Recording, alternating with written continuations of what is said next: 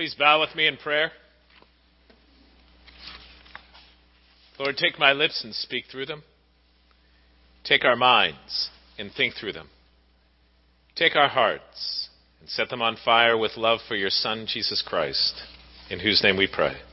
Amen. Please be seated.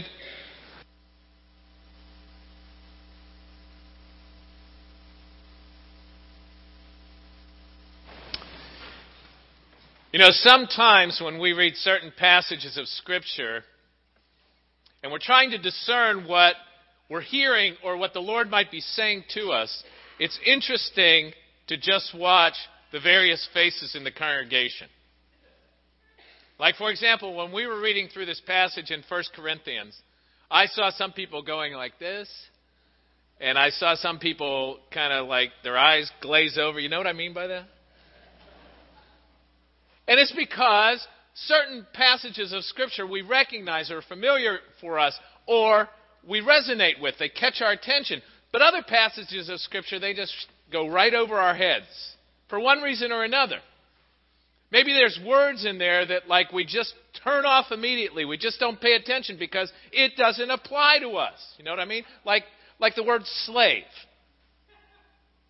It's not a word that most of you have really experienced. I don't care what your spouse or your parents were like, okay? It's not a word that most of you have experienced. Circumcision, that rules out half of you automatically, okay? Oh, you're getting that one now, right? So the reality is that there are certain passages in Scripture we just kind of let roll off without really catching what they say. But it's true of other areas and avenues of life.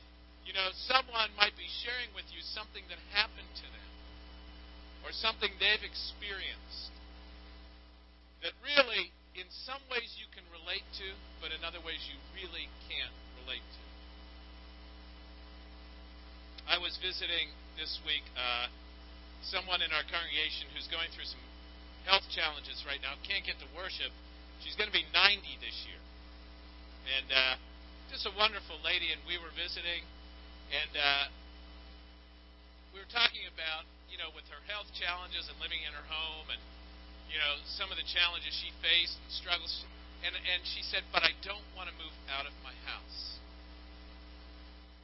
She said, I've got friends that are trying to get me to move to Seabrook or Tide Point or Cyprus, and I just don't want to move out of my house. And she started telling me the reasons why. And yet at the same time, she's saying, I'm lonely. And I'm trying to understand and relate to that. So I said to her, you know, one of the things I have that you don't is I have someone that I live with that we talk with regularly, that we bounce things off of, that we make plans together. And you don't have that anymore because she lost her husband a few years ago. And she said, exactly.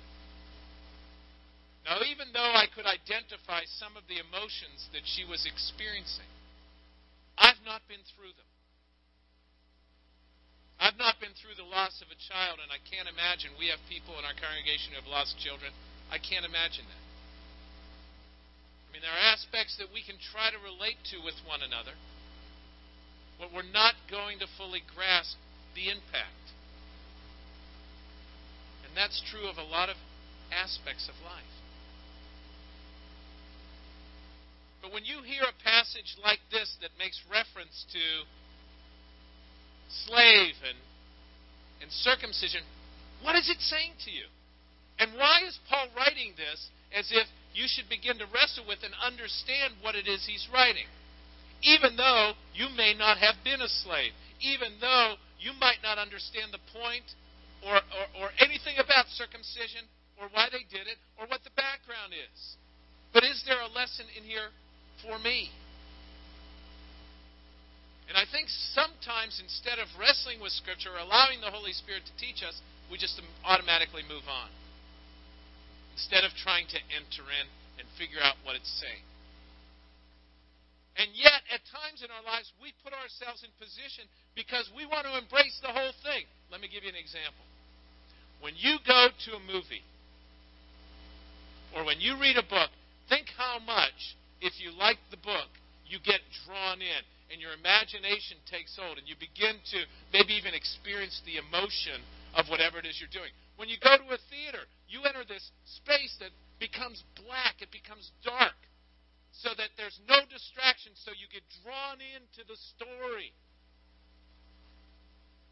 And probably most of us have not been spies or dealt with terrorists, and yet we relate to the story. We get drawn into the suspense. When Meredith and I are watching a movie like that, at times she'll grab onto me at the end of the movie. She says, I can't calm down, because we get so drawn into the movie, the suspense, the thrill of the movie.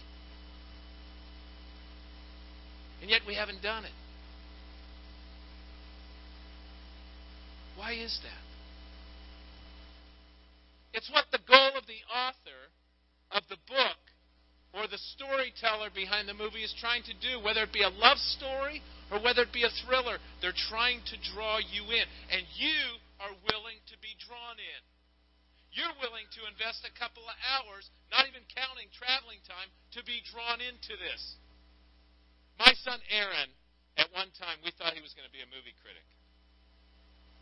He goes through all the different movies, and then he gives us his review on the movie. And actually, one of the things we've discovered with that is we do not have the same tastes at times.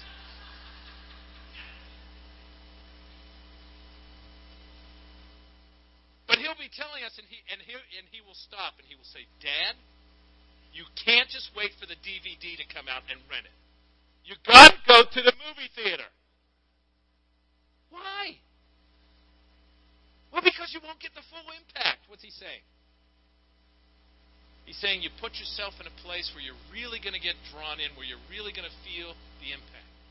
See, I like the convenience of stopping the movie when I need to for one reason or another.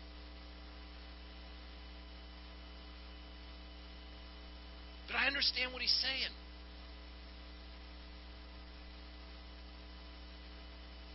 Why don't we do that with Scripture? You'll go to a sporting event, and even though you can watch it on TV, it's not the same unless you go and you do the tailgate and you go to the sporting event and you do the whole thing to live into that. And we will invest hours and resources and we'll plan.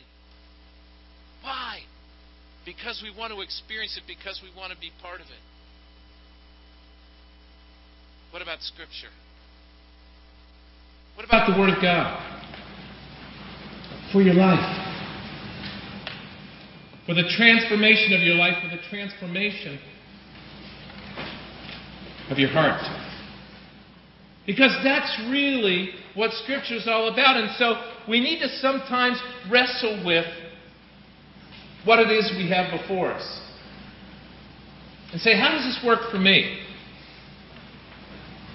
What is Paul trying to say? And sometimes we need, sometimes when you read a book, you need a little help understanding what it says. Sometimes you need a commentary. It's okay to go and get the help that you need to find out what it's saying, because the Lord wants to speak into your life. Sometimes you need to pause and say, Holy Spirit, open my eyes, open my heart to what it is that you want to tell me, how you want to change my life with this word. And this is one of those passages when you really begin to wrestle with and understand. Then it really can touch your life. Even though at first glance it looks like, I don't know. But we need to set the stage. We need to have the background. Much like a movie and a book often does. It sets the stage. It gives you the scene. The scene. Corinth. Corinth is party town. It's where people would seek pleasure, to have fun. They liked the good life. They wanted the best things. If you look at the Corinthian columns, for example, they're the most ornate. And so the people would oftentimes compare not only their own lives to each other, but compare things to each other in order to determine what is the best or what brings them the most pleasure or happiness.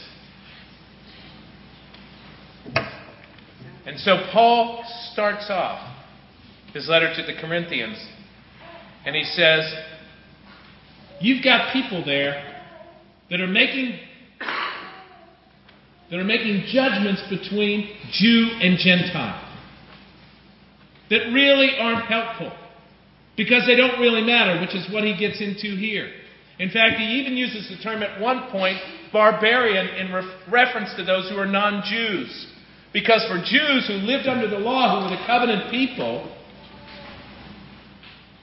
any other language just didn't resonate with them, and sometimes it was just almost like mumbling that this that's where the word barbarian came from.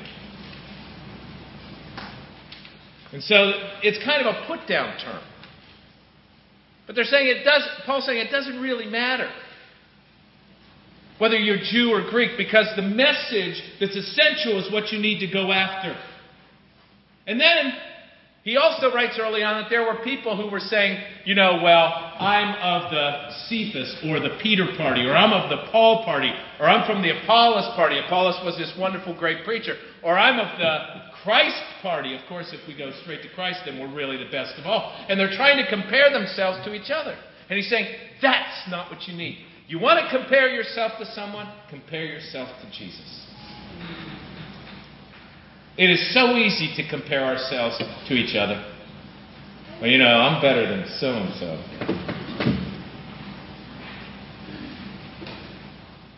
Or I got my act together. Who are you comparing to? See, because if we compare our lives to Jesus in terms of what love really looks like, in terms of what holiness really looks like, that will begin to give you a mindset as to what the challenge is before us as we seek to be transformed into the image of Christ. As we seek to become more loving, generous, kind, patient people. That's the measure. So right off the bat, Paul's saying, don't compare. That's the context as he writes to the Corinthians. And then this first line that you run into in your scripture reading for today, lead a life that God has assigned to you. Now, let me just also say, that doesn't mean that you use your life as an excuse.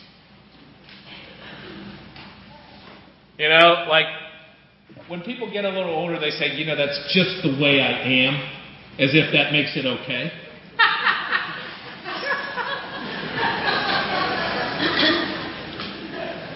It might not be okay. It might not have anything to do with being Christ-like. And yet we want to use it as an excuse because that's just the way I am. Is that the life that God has assigned to you? Well, it might be where you are at this point, but I think that God would have more for you. Amen. So you can say that I was dealt this in my family background, or I had these bad breaks go against, whatever it is. God has assigned to you a specific situation in life that is like no other. Which means you have the opportunity to touch lives around you that no one else will touch because of your unique personality and opportunities and gifts and trainings. That's why God made you who you are in this position. It doesn't mean that He doesn't want you to change to become more Christ-like in that position. Learning what that means. In other words, don't compare about if I only had that job, if I only had that house, if I only had that position, if I only been dealt a different family, whatever it is you want to compare. That's not the point. God wants you to be transformed for who you are. Yes. And use the gifts and opportunities and abilities He's given to you. Whatever that might be. So Paul says each of you have been assigned to your position. It's not, I'm okay, you're okay. It's not it. Both of us are not okay. But God wants to make us more and more in the image of Christ by the power of the Holy Spirit. that I have a need for a Savior just like you do. And I have a need for the Holy Spirit just like you do, in order to be transformed into the image of Christ. So we don't use our situation in life as an excuse.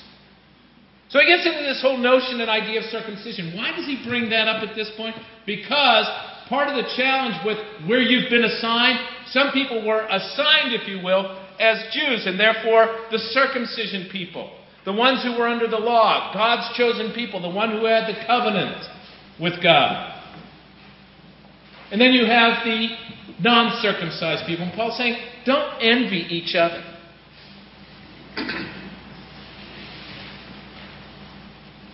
You know, just because you're not part of God's chosen people in background and pedigree, God chose you in Jesus Christ.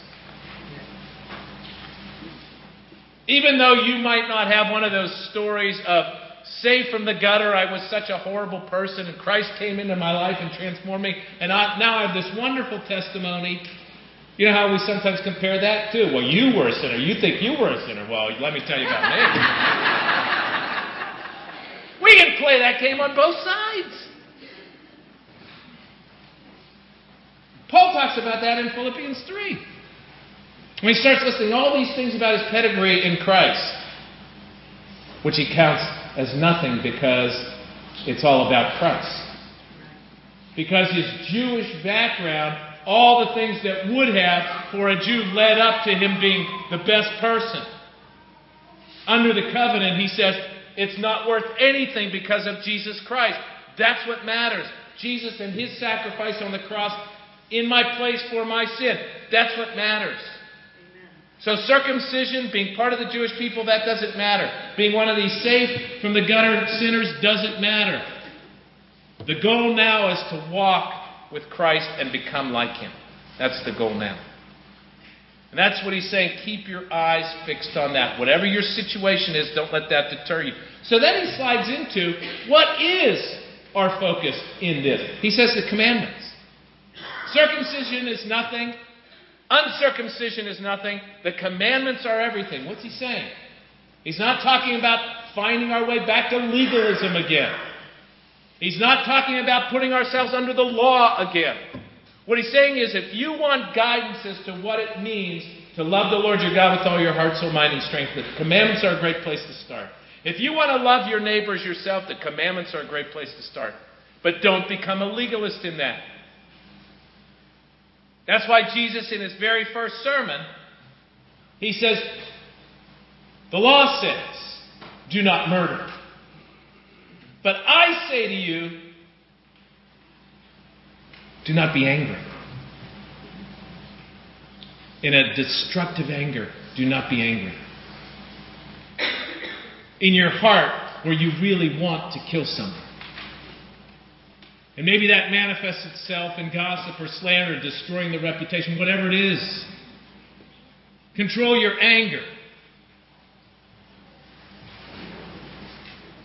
In other words, he's changed the law from being the letter of the law and the act itself to what motivates you. What's your character? What's underneath?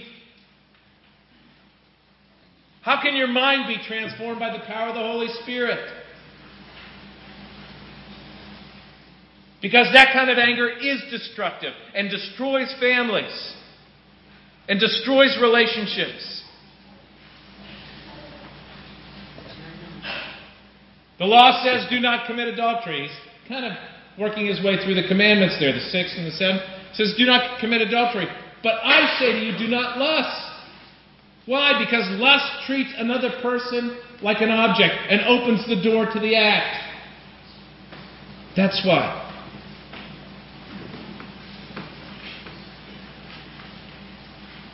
Jesus is after your character. He's after your heart. He wants to change you and mold you and shape you into his image by the power of the Holy Spirit. This is not just a superficial, on the outside duty thing. Because when the commandments become that, then you become like the Pharisees and Sadducees. This is about a transformation from the inside out. More than skin deep, if you will, using the analogy of circumcision. It's about your heart. It's about your life. That's what he's really after. So then he throws in this, your condition doesn't matter. You know, when we talk about condition in our culture, what are we usually talking about? I'm in good condition, right?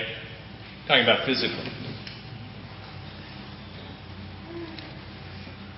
What he's saying here is, whatever status you have, whatever level in society you have, whatever situation you've been dealt, your condition does not matter. And isn't it interesting that he begins by talking about slaves?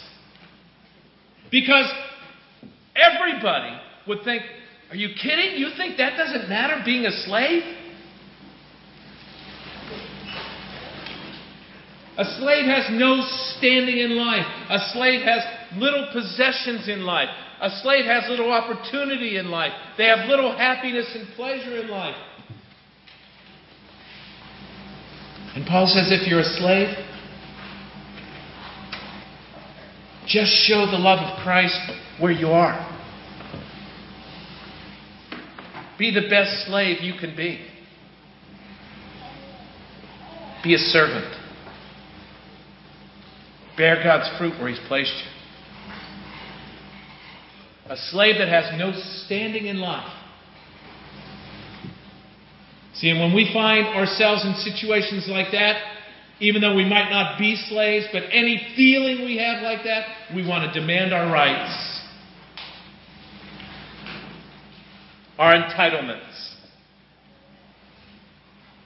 what we deserve, what we should have, instead of the position that we're in, that we can still bear the fruit. Jesus did the same thing. When He had the apostles in the upper room, the last time that He would spend with them, that He wanted to impress upon them, the very first thing He does is He puts a towel around His waist and gets a basin of water and He washes their feet to say, you call me your Lord and Master, but I come among you as one who serves. See, because it's not about status.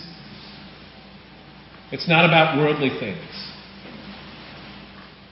It's about sacrificial love. That He foreshadows going to the cross for their salvation.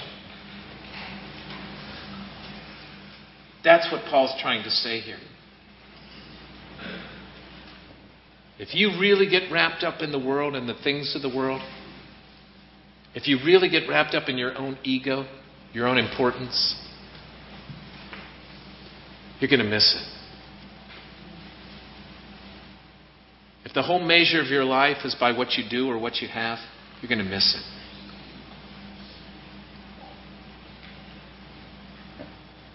And what Paul's talking about here is that allow God to provide for you. Don't worry about your prestige. Don't worry about what you need. Allow Him to invade your heart and your life. Allow Him to change your character, your person.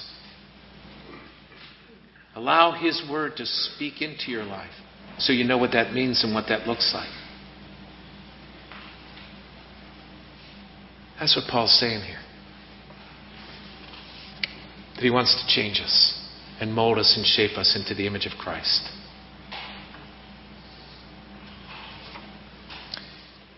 You know, there are wonderful scriptures that talk about our condition and what really counts. Let me read to you from 1 Corinthians 13. If I speak in the tongue of mortals and of angels but do not have love, I'm a noisy gong or a clanging cymbal. And if I have prophetic powers and understand all mysteries and all knowledge, and I have all faith so as to remove mountains, but do not have love, I am nothing.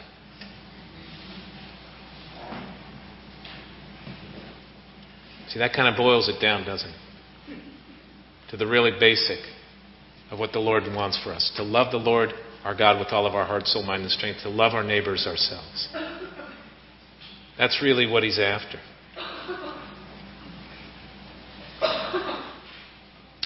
And Paul writes about his life in Christ as sorrowful yet always rejoicing, as poor yet making many rich, as having nothing yet possessing everything. See, when your standard changes, that it now is about life in Christ, being filled with His Spirit, about bearing His fruit, His love. Nothing else matters.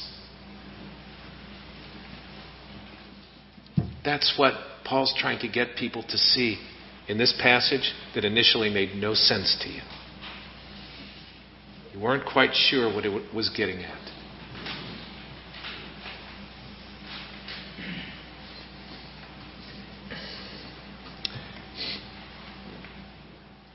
You know, oftentimes in movies, what leads to a storyline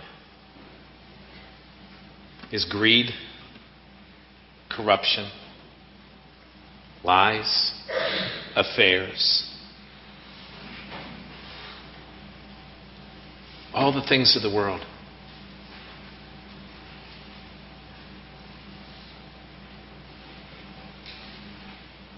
And we get drawn into that.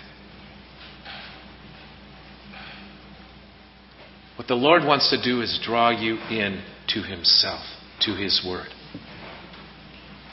so that you would understand what He wants for your life.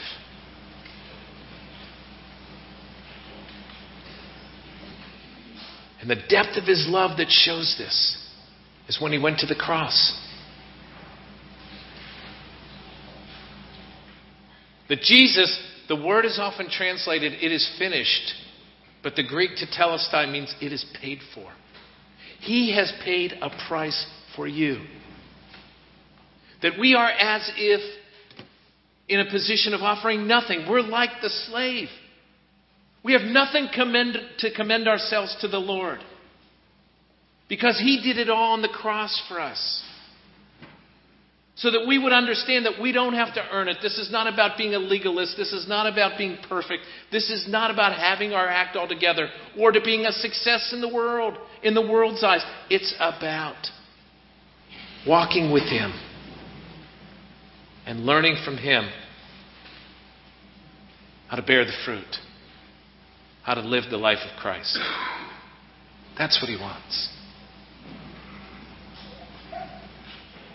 And I love how Paul ends this section, because he says something very, very simple. So remain with God. Isn't that simple? So remain with God. Don't get drawn off into the world. Don't get wrapped up in yourself. Remain with God. Or as the psalmist writes in Psalm 46, "Be still and know that I'm God." Don't let the condition of life, don't let the comparisons of life make you live a life opposite or different than the life of Christ. Because He loved you enough to pay the price for you. He's done it all.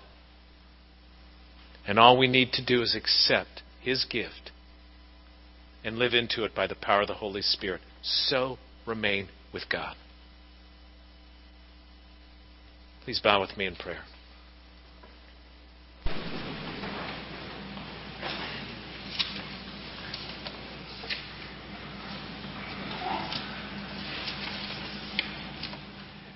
Lord, how often we look at the world around us and become discontent. Discontent with what we are, discontent with what we have.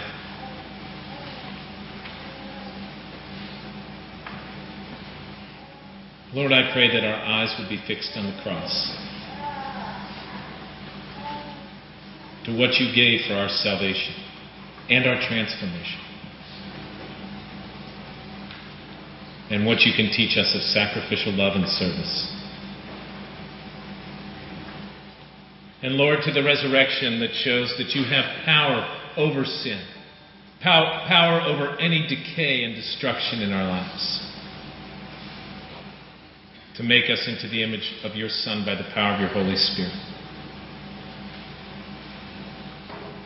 Lord, open our hearts that we might seek you daily.